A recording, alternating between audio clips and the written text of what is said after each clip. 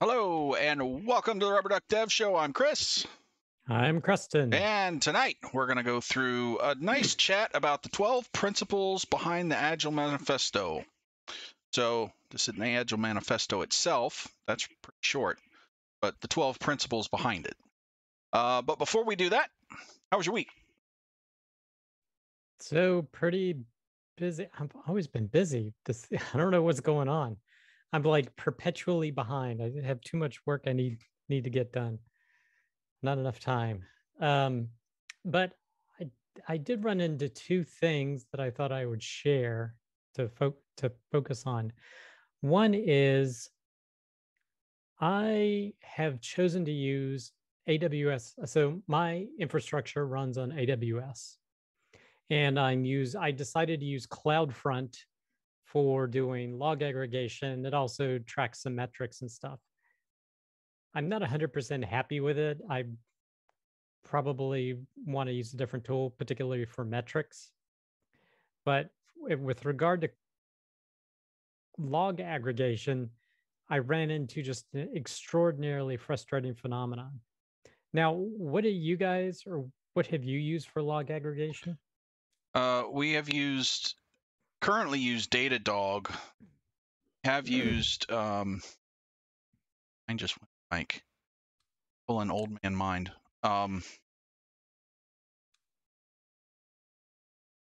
Crap. Anyway. I've never heard of crap. Yeah, well, is that with an exclamation point? Kind of, yeah. Well, I was trying to answer a question from 4 months ago. Grafana. And I had enough. Sorry. That they don't do log aggregation. Oh, want to bet? They don't do it well, but they do it. Well, I'm just saying. Sounds like you're saying. using hammers for saw work, frankly. But anyway. Which is why we don't use it anymore. But yeah. So I was trying to answer a question from 4 months ago, like, what caused this particular thing to get deleted? And I knew exactly what I would look for. And then I tried to search for it. And that thing just spun forever, the AWS CloudFront doing a search. And hours and hours later, I just kicked it to the curb because it was just ridiculous. Then I went onto the server itself, and I would have to do multiple servers because they're multiple application servers. And that happened to be just the one that I don't have that many, but I happened to choose the right one. Just took all the zip files because I still have 4 months worth of zip files on the itself because my log rotate zips them up. I transferred all of them to the temp disk, unzipped them, and then I used a simple grep command. And all of that took like somewhere between 5 and 10 minutes. And I'm like, I can't, why can I try to just get the simple query to answer a question in CloudFront and it takes, in the actual runtime, this is 5 to 10 minutes of me doing stuff to actually get it, but the actual runtime of finding it was on the order of seconds to find the answer to my question. So I'm like, yeah, I'm frustrated and I'm going to be looking for something else. So that's one area. The second area is that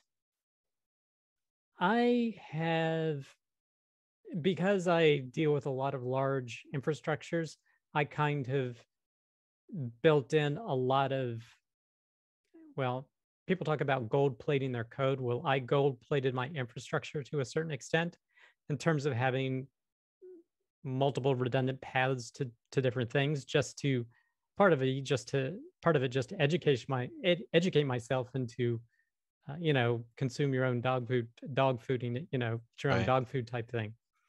And I said, but I think I could probably reduce costs. And then I was dealing with this nagging problem of poor response times sometimes, meaning if I clicked refresh just to pull up go through a Rails action and render a page, like 8 out of 10 times it's fast, and then 2 out of 10 times it spins a little bit before it would render. I'm like, well, what the heck is this? because I don't see anything like that in development, of course.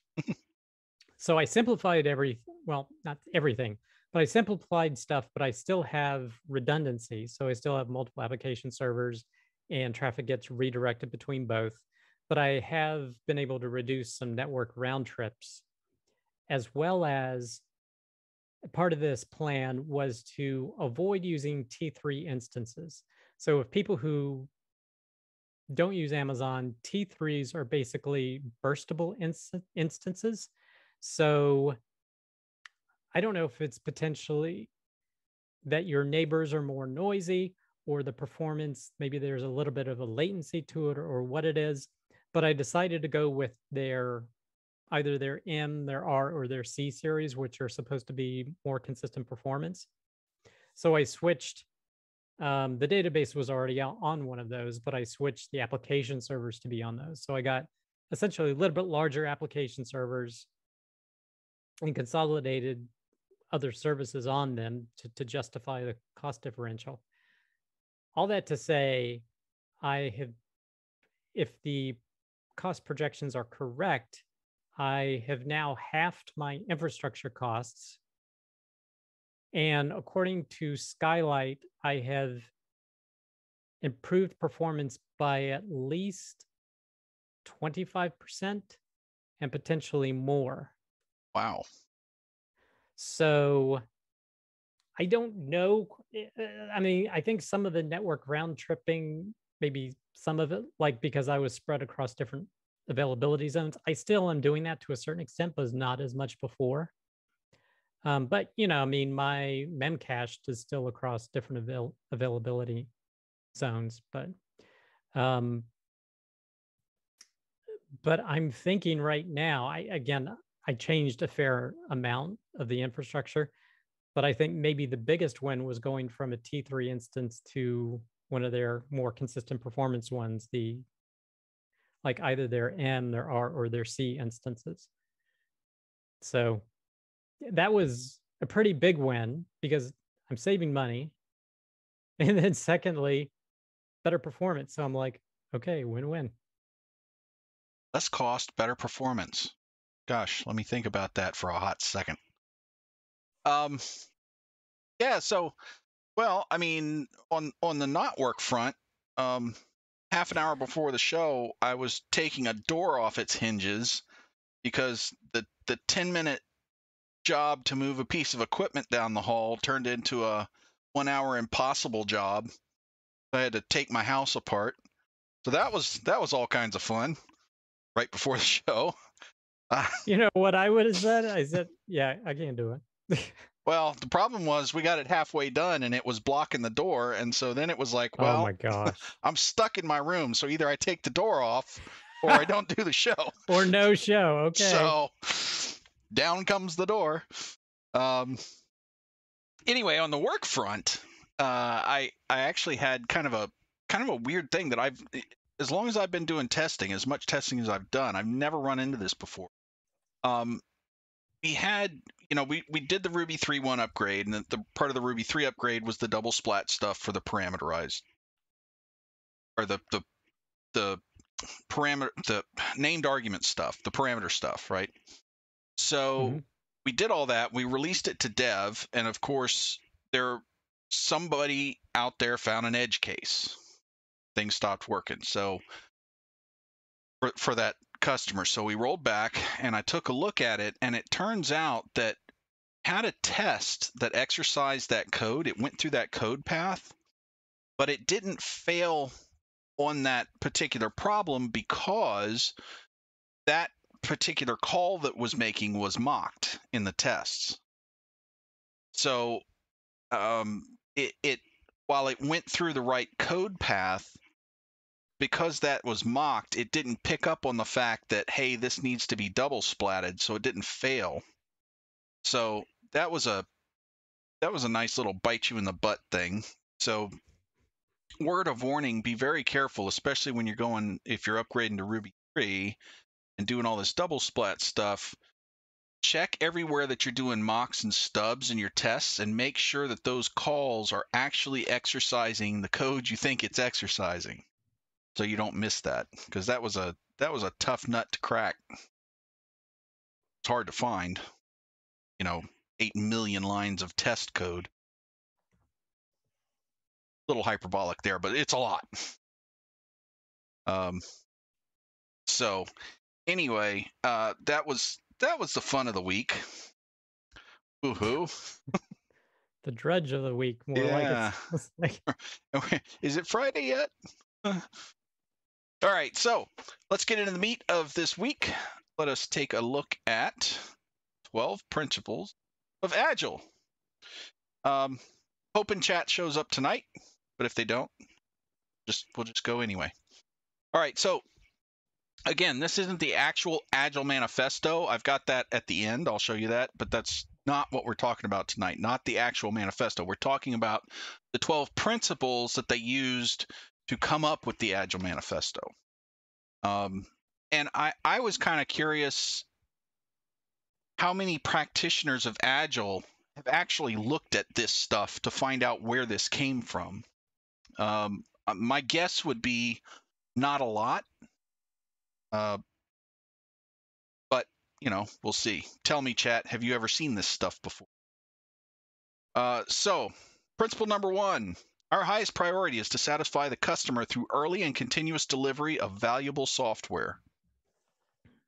Sounds like a no-brainer if you're a business, but I see a lot of times that people kind of lose focus of this. They're so, especially programmers, get so focused on, oh, I got to fix this bug. Oh, I've got this cool idea for a new feature. Oh, I've got this thing. Oh, I've got to do this thing. And they forget about the whole point of doing this is to deliver something to a customer. So yeah, as I was reading through all of these, I think it is beneficial or instructional to remember when this was codified, what software development was like at the time. And you and I can, because we're old fogies, not the oldest fogies, but we're old fogies. And essentially, when this came out, the waterfall method of software development was in a high amount of use, where it was more top-down control and writing down the requirements and following the specifications, and things would be structured and then you couldn't change them forever. right. So I think it's having that perspective, that's kind of how software development was done, and this was a counter to that method. Yeah. So I found this instruction. I was looking through these as they're phrasing it this way because at the time, the waterfall method was the one used in prevalence. Yeah, and kind of what happened for those of you who are younger and kind of newer to the game and weren't around in the 80s and 90s when this stuff was going on a lot. They looked at software as a production function. And so they took management lessons from other production functions, like producing houses in construction or producing widgets in the factory. And that stuff is a lot easier to put in a waterfall or a Gantt chart because it all kind of flows. I have to lay the foundation first. Then we have to get the 2x4s to build the frames. Then we have, there's a sequence that must happen. And what they started realizing, the people that started working on this stuff, was programming is much more fluid than that. And it can't, every time you try to create a schedule that way with programming, it falls apart before you get halfway through it.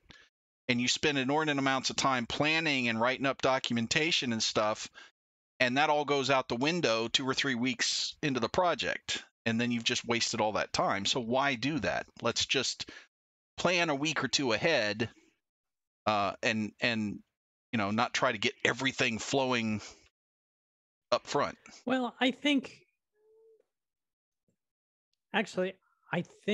that stuff happens with all those other processes you mentioned, building a house, but I'm sure that all the plans come together, all the documentation, and then they build it and they're like, this isn't what we want.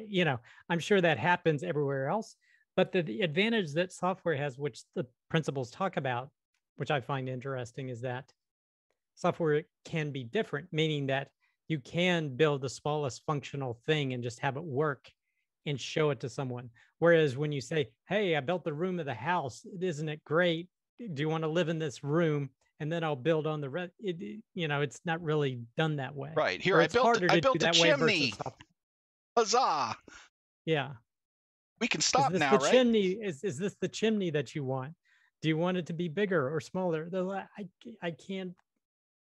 I don't know. What does the room look like around it? Exactly. So I think software is a little bit more malleable to be able to follow this type of technique. Right, exactly. And the other thing too is that, as you said, the decomposable parts of software can actually have business value, whereas the decomposable parts of a lot of other production processes really don't. Hey, Colin, welcome to the show, man. Howdy. Daughter's dance class, huh? Fun. Showing them how it's done. So, yeah, I think because, and I've always looked at programming as just as much art as science. So I think that, I think that there has to be a lot more malleability there, and it just has to flow differently. Because I remember working on waterfalls and all, getting everything prepped ahead of time and all the paperwork and stuff, and if somebody programs something, you'd go back and check it against the original spec and make sure that and I'm not against specking things out. You have to understand where your finish line is, but you know deciding where every piece of gravel goes on the gravel road is just not a good way to program.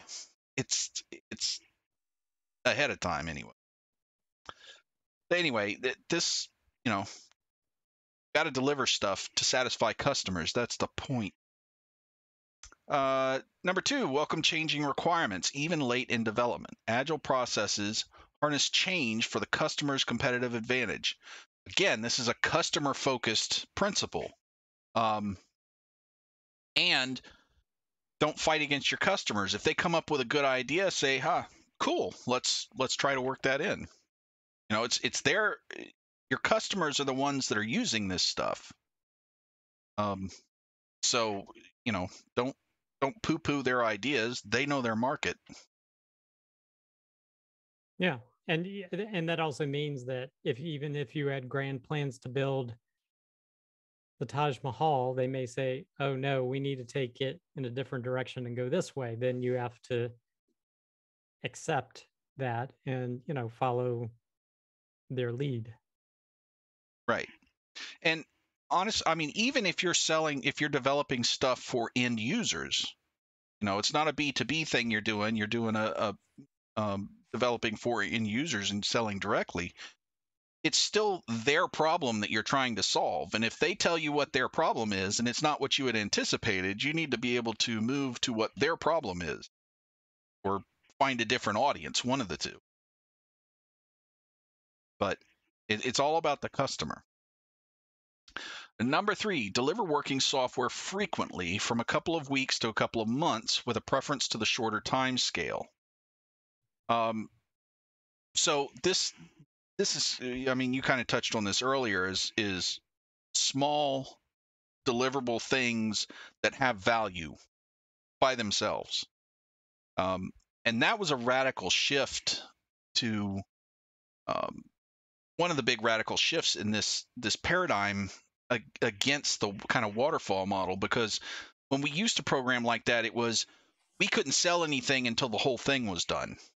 We didn't have anything really usable until the whole thing was done, or at least we may have had something usable, but nobody was looking at that going, hey, I could sell this bit. Now let's start with this. Nobody was looking at it that way. They just waited till it was all done. So you would have 1 or 2 year huge programming projects that were nothing but money sinks. So Money pit. yeah. So this was a huge shift in kind of how management started looking at programming projects and saying, hey, we can monetize things along the way. Which And is the advantage and the key advantage of deliver something frequently is that you get quick feedback. So you know immediately, oh, don't go down this way, as opposed to you're laying the foundation and you suddenly discover you're 8 feet too short on one end, or whatever right. analogy you want to use. Yeah, and it also makes your customers happier because they're not sitting there wondering for 6 months, hey, what's going to happen here? They're like every week or two they're seeing progress. Saying, well, this isn't 100% of where I want to go, but there's some progress, so I'm happy. So that makes a big difference. Yeah. Yeah, well, I mean, and of the two of us, he's the slow talker, so look out, because if I get going. Number 4, business people and developers must work together daily throughout the project. This is one that I still have a lot of problems implementing. This is really hard. One of the biggest hurdles is just the kind of the language barrier. Most people on the business side don't understand programmerese, and we're typically not very good at translating to English. So you kind of get this mismatch of language, and it's just really hard to do this. It's important, but it's really hard, and it's something that I still struggle with. So for me, I don't really have a difficulty with the communication or speaking that way. I mean, maybe it's because, I own a business, so Yeah. I understand the dollars and the cents. Also, a lot of my background, I wasn't all just computers and stuff. I mean, I was, leading a team of people. But I think with regard to this principle, the hardest one is actually getting I'm sure in the environment, there's developers that don't want that interface. So they need to be told, hey, you got to work together daily on the project. I think that's one problem. But another problem is the focus of business people. So I think it can be quite hard to get the focus of the business people to say, hey, pay attention to this project. Is it delivering what you, because they are so busy, hair on fire, running around doing all the things they need to do. And then having to dedicate their time to keep things on track is hard. I've actually been unblocked by a non-technical business person before, which was surprisingly nice. Really, Colin? That is surprising. I mean, it happens, but yeah, that is surprisingly nice. It doesn't happen that often. And honestly, my take is that modern technical project managers are supposed to sit in this space. This is where they're most valuable because they should be the ones that can speak both languages and help translate that. Because as you said, one of the other issues is business people and software engineers have much different interests. Business people are interested in winning sales and talking to customers, and they do all the front facing stuff. That's their interest. That's why they're in that role. That's what they like to do. Engineers are more interested in the art and science of writing code and figuring out problems and solving puzzles. So the interest, they're not competing interests, but they're just different interests for the same problem, and getting those to look at each other sometimes is difficult. Like you said, it's just I'm looking over here. I don't have time to look at your bit. Yeah. Number 5, build projects around motivated individuals. Give them the environment and support they need and trust them to get the job done. This is as I was going through these, this one stuck out to me as the most important one now. And what I've seen is the more that I start trusting junior developers and the more responsibility I hand to junior developers and others on the team, the more they'll actually do because they feel trusted and empowered. So, of course, there are exceptions to that rule. There's always somebody that's going to try to take advantage of it and be a jerk. But for the most part, people who have the jobs want the jobs and they like the jobs and they want to be doing this stuff and they want to learn new things about it. So let them do it. I think this is probably again the rail against that top-down control of the waterfall model. Hmm. So it's basically they like the sense of the empowerment, to go ahead and get the job done independently, not have someone lording over them and say, thou must do it this way. Right. And yeah, Colin, as a junior, I agree. Yep. And honestly, I think that's better for their business because junior programmers are typically much hungrier about learning than senior programmers are. We've already done all this stuff, we've been there and we get a little jaded and grumpy and old and stuff. But letting the new blood and the new energy and stuff like that really, I think, is better for the business because the junior developers, they've got a lot to learn. They want to learn. They're jazzed about it. They're excited about this new thing. They're not burnt yet. And I know what that feels like because I got to a point of burning out and I had to take a break from programming for a couple of years. But I think it's good for the business to do stuff like that. But let the people that are hungry chase the food, right? Plus, they're younger and have a lot more energy than the old farts. So, number 6, the most efficient and effective method of conveying information to and within a development team is face-to-face conversation. Oh, COVID, you just broke the hell out of this one. Oh. See, of all the things COVID caused problems with, this, number 6, that was the one. Broke my heart.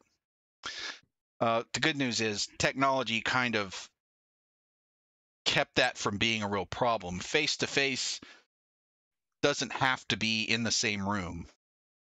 Zoom is kind of face-to-face.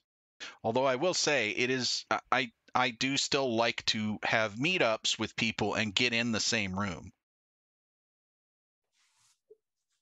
Yeah, there's been a lot of communication studies, not relative to programming, but the amount of information that's lost when you go from strictly written word.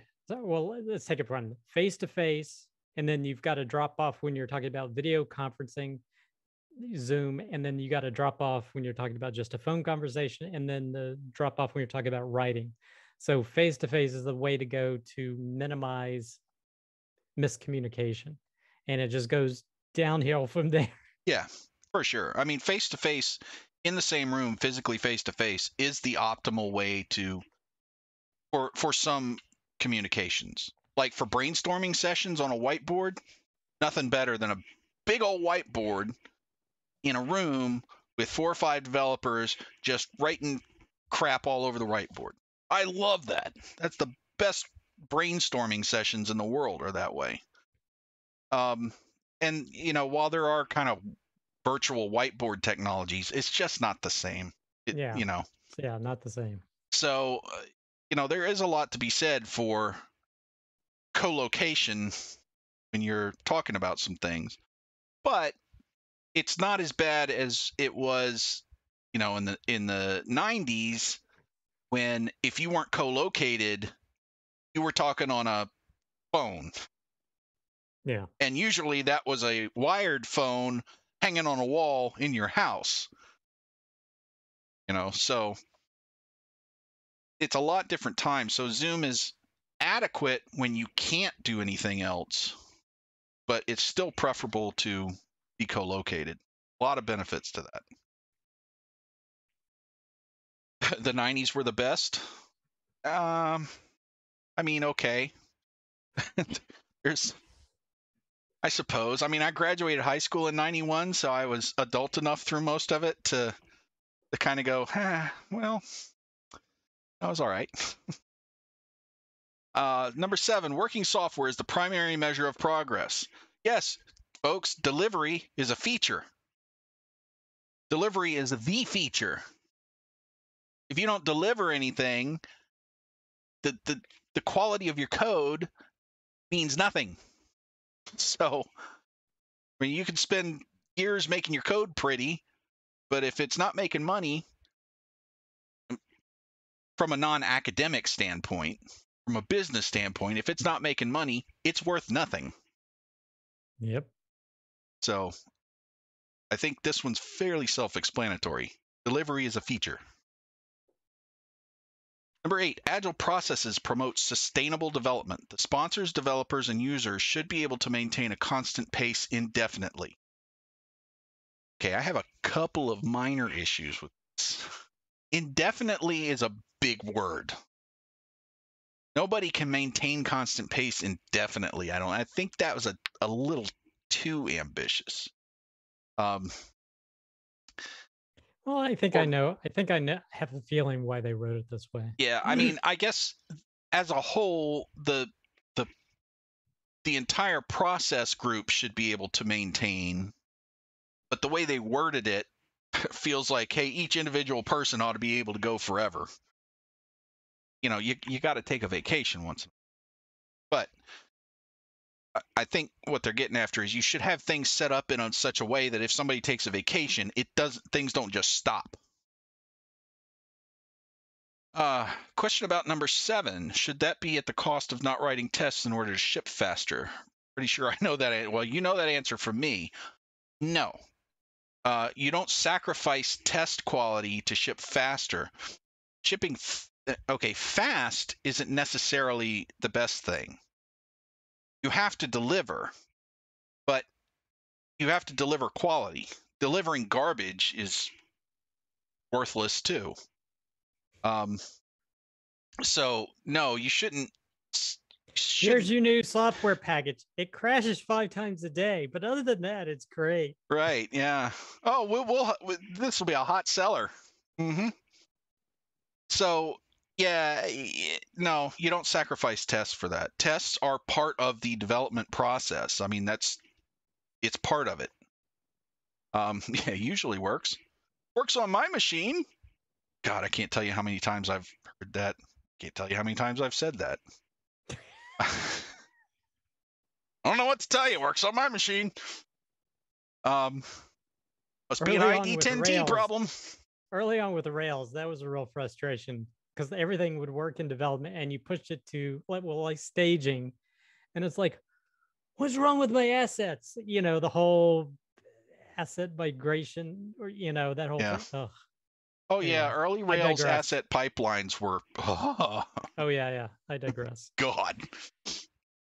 Now, with regard to number 8 here, what I think they're talking about and what they were, again, a lot of these I see them as railing against the status quo at the time, is thinking about crunch, meaning that, okay, you're working at a regular pace, maybe you're a little slow, but okay, here are the requirements, you write them out or whatever, and then suddenly the clock has run out, there's no more budget, we got to hurry up and get this thing done, and now people are pulling all-nighters and working like crazy. So it's not feast, famine is the wrong word, but basically they're doing more than sprinting, and then they're falling down tired, like, oh, that was terrible. You know, this is essentially what game development is still today. Right. There's, you know, you're cruising along okay, but then stuff hits the fan, you got to finish it up, and then there's massive crunch, working 60, 80-hour a weeks, whatever they do. Then they release the product, and then everybody goes, you know, and rest. So I think they're wanting to, that was, I think, still something that could happen in the waterfall development, you know, years ago. and they were basically fighting against that and why they came up with this principle. That's what I see when what I think about when I read this. Yeah, the AAA game dev companies really, and I think a lot of it has to do with the fact that they advertise their release date and then say, okay, get it done by then. And they're like, wait, what? I mean, that's the whole reason that the worst video game ever developed exists. Whoever played the Atari ET game? Mm-hmm. Yeah. Yeah, that tends to happen, I think, maybe more so in the entertainment industry because, or I mean, maybe even just general B2C businesses because, there's a lot of business that gets done around the holiday season, end of the year, or if there's something that is more seasonally focused, you got to get it done by that. If there's software related to summer in some fashion, well, you got to get done by a particular time. To a point, yeah. But one of the big benefits that non-development things, a lot of non-development things have, is that in a lot of cases you can just throw money at it and help that. That doesn't work most of the time with development. If I was in a crunch and my boss said, hey, look, here's 4 new developers for you. You should be able to do it now. Well, no, that's actually going to slow me down because now I have to train them, show them the code base, get them up to speed and stuff. That's actually going to make my problem worse. So, Read the Mythical Man Month, kids. Right. Yeah, exactly. So, I think what started happening in the 90s is people started realizing that code development is not a normal product development type process. It's much different than a lot of other things that do successfully use waterfall model. And there's nothing wrong with waterfall model in and of itself. It was just a bad application of project management for software development. It wasn't the appropriate way to do it. We started to discover. I say we, meaning not me. People way smarter than me discovered that. I wasn't thinking about this at that point. Okay, number 9. Continuous attention to technical excellence and good design enhances agility. In other words, keep your technical debt under control. I mean, and that also will help with 8, maintaining a consistent pace. Right. If you keep your technical debt under control. And what's the best way to keep your technical debt under control? Write I don't know. Tests. Have a good test suite so that not only do you make sure that you don't regress things, but that you're confident and able to refactor along the way without being worried that, oh my God, if I touch this line of code, the world may end.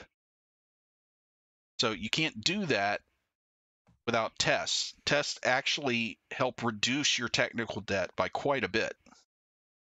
So have tests, kids. Number 10, simplicity. Yay! The art of maximizing the amount of work not done is essential. So basically, be a lazy ass programmer. Wait, no, that's not right. What this came to be termed is YAGNI. You ain't gonna need it. Don't program crap you aren't gonna need. It may be the best idea in the world, but if the customer never uses it, it's a waste of time. So what you think it should do is irrelevant. It's what the customer needs it to do. So don't do stuff that's not essential. And one of my bosses in the past his favorite phrase was, you have to keep it Crayola crown simple. If a 6-year-old can't figure it out, you've made it too complicated. Yeah, Drew, and don't guess what you'll need. We're bad guessers. That's for sure. Yeah, I've done that so many times. Oh, this would be great. Let me program this, and then I take it to product, and they're like, "What the hell would I use this for? This is what? I don't need this."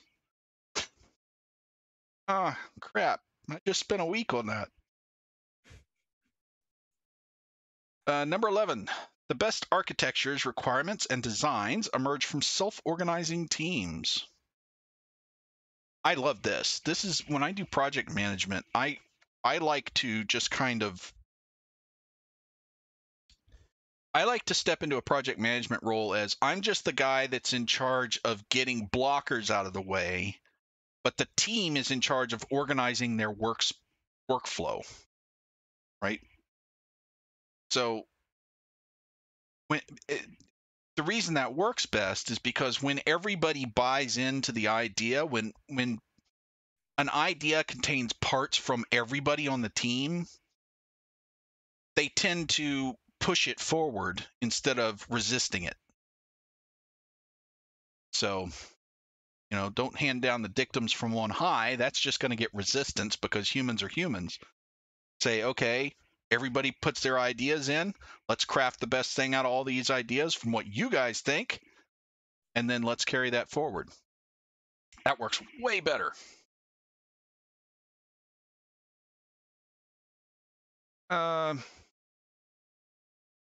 All right, yeah. So, more to say about that. Number 12, at regular intervals, the team reflects on how to become more effective, then tunes and adjusts its behavior accordingly. This is incredibly important. This is the not post-mortem. That's kind of looking at the end of a project. We call these. We do them every 2 weeks. I'm having a bad brain day. Whatever. Anyway, this is where the teams get together. It's a retrospective. Retrospective. Thank you. Okay. Holy crap. Yes. And these are usually, you should have these on a regular basis. It's not usually like at the end of a sprint.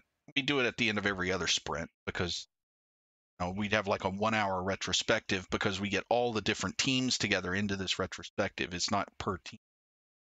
And doing that every sprint would just be too much. But, we talk about, okay, what went well? Everybody lists out what went well. What can we do better? What were the problems we had? And then we pick, we all vote on those. And the top 3, here are the problems we need to work on, are what we work on for the next 2 weeks. And then we do that process again. And since we started doing that, we have made massive improvements in attitudes, in morale, in processes, in the amount of work we're able to put out, in the amount of knowledge that's exchanged. Those things are incredibly important. So if you're not doing retrospectives, you really ought to think about them. They're not hard to do. They don't typically take very long. Ours take an hour because we've usually got 30 people on them. But most times you're doing retrospectives, it's on a team, so you get somewhere between 5 and 10 people. You can do them in half an hour. And there are programs out there that do this online for you. We use a program called Retro, REETRO, that facilitates that. But yeah, those things have made a huge impact on our productivity, our morale. It's just been really, really good. So if you're not doing that in your team, I would highly encourage you to bring that up. Project manager. Hi, English. I'm Chris. Nice to meet you. Project manager. If you are the project manager, start doing it. Really easy. Your programmers will thank you. I promise. So, so those are the 12 principles that they use to craft the Agile Manifesto. And the Agile Manifesto is actually this. And you can find all this stuff at agilemanifesto.org. But basically, there's individuals and interactions over processes and tools. So when you have both of those, prefer the one on the left. Working software over comprehensive documentation. Oh, God, yes. Do your documentation after the fact, not before. Customer collaboration over contract negotiation. Yes. The more fluid your customer can be, the easier this gets. Responding to change over following a plan. So, and what they say is while there's value in the stuff on the right, there's more value in the stuff on the left. So they're not saying don't use processes, and they're saying don't use them at the expense of individuals and interactions. Go the other way. So that's the Agile. Hi, coffee. That's the Agile Manifesto, and the 12 principles that brought it to life. And I would encourage people to kind of maybe print those out and hang them in front of their computer so you can look at them from time to time. It's really good to get your head into that space because it's not a space that software engineers typically think in. They're thinking about problem solving and puzzle manipulation and coding. They're not thinking about how does this fit into the group and the business, and how do I relate to the customer, because a lot of times software engineers don't relate to the customers. They don't have any interaction with them, so they kind of get put in their white tower and isolated from the customers. So having this in front of you to think about it on a regular basis kind of helps you focus your efforts to what is going to be best for the business and what's going to be best for the team. All right. So, any final thoughts on that from you? I don't think so. All right. Well, I hope you guys enjoyed that. Thank you for coming and chatting with us. If you did enjoy that, please mash that like button. Also, don't forget to subscribe so that you know when we go live. Also, seeing subscriptions come into my inbox makes me feel all warm and fuzzy inside. If you want to help the channel, the best thing you can do is tell all your beautiful friends about it, because you're beautiful people, and I know you have lots of beautiful friends. So make sure to invite them on Wednesday nights at 8 p.m. Eastern Time. Next time, we will be doing another surprise show because we haven't figured it out yet. But if you want to know what it is ahead of time, you can follow us on @DuckyDevShow on Twitter, and I'll let you know as soon as we figure it out. We will probably be having some more guests that I've put out a kind of a call for recommendations of people you'd like to see on the show. So if you know people, just throw them our way, give us some contact info, and we will reach out to them and try to get them on the show. We've got a few people that are starting to line up, so we'll see how that works out. But anyway, it's a lot of fun. I love this topic. Fun stuff. And we will see you next Wednesday at 8 p.m. Eastern Time. And until then, happy programming. Happy programming.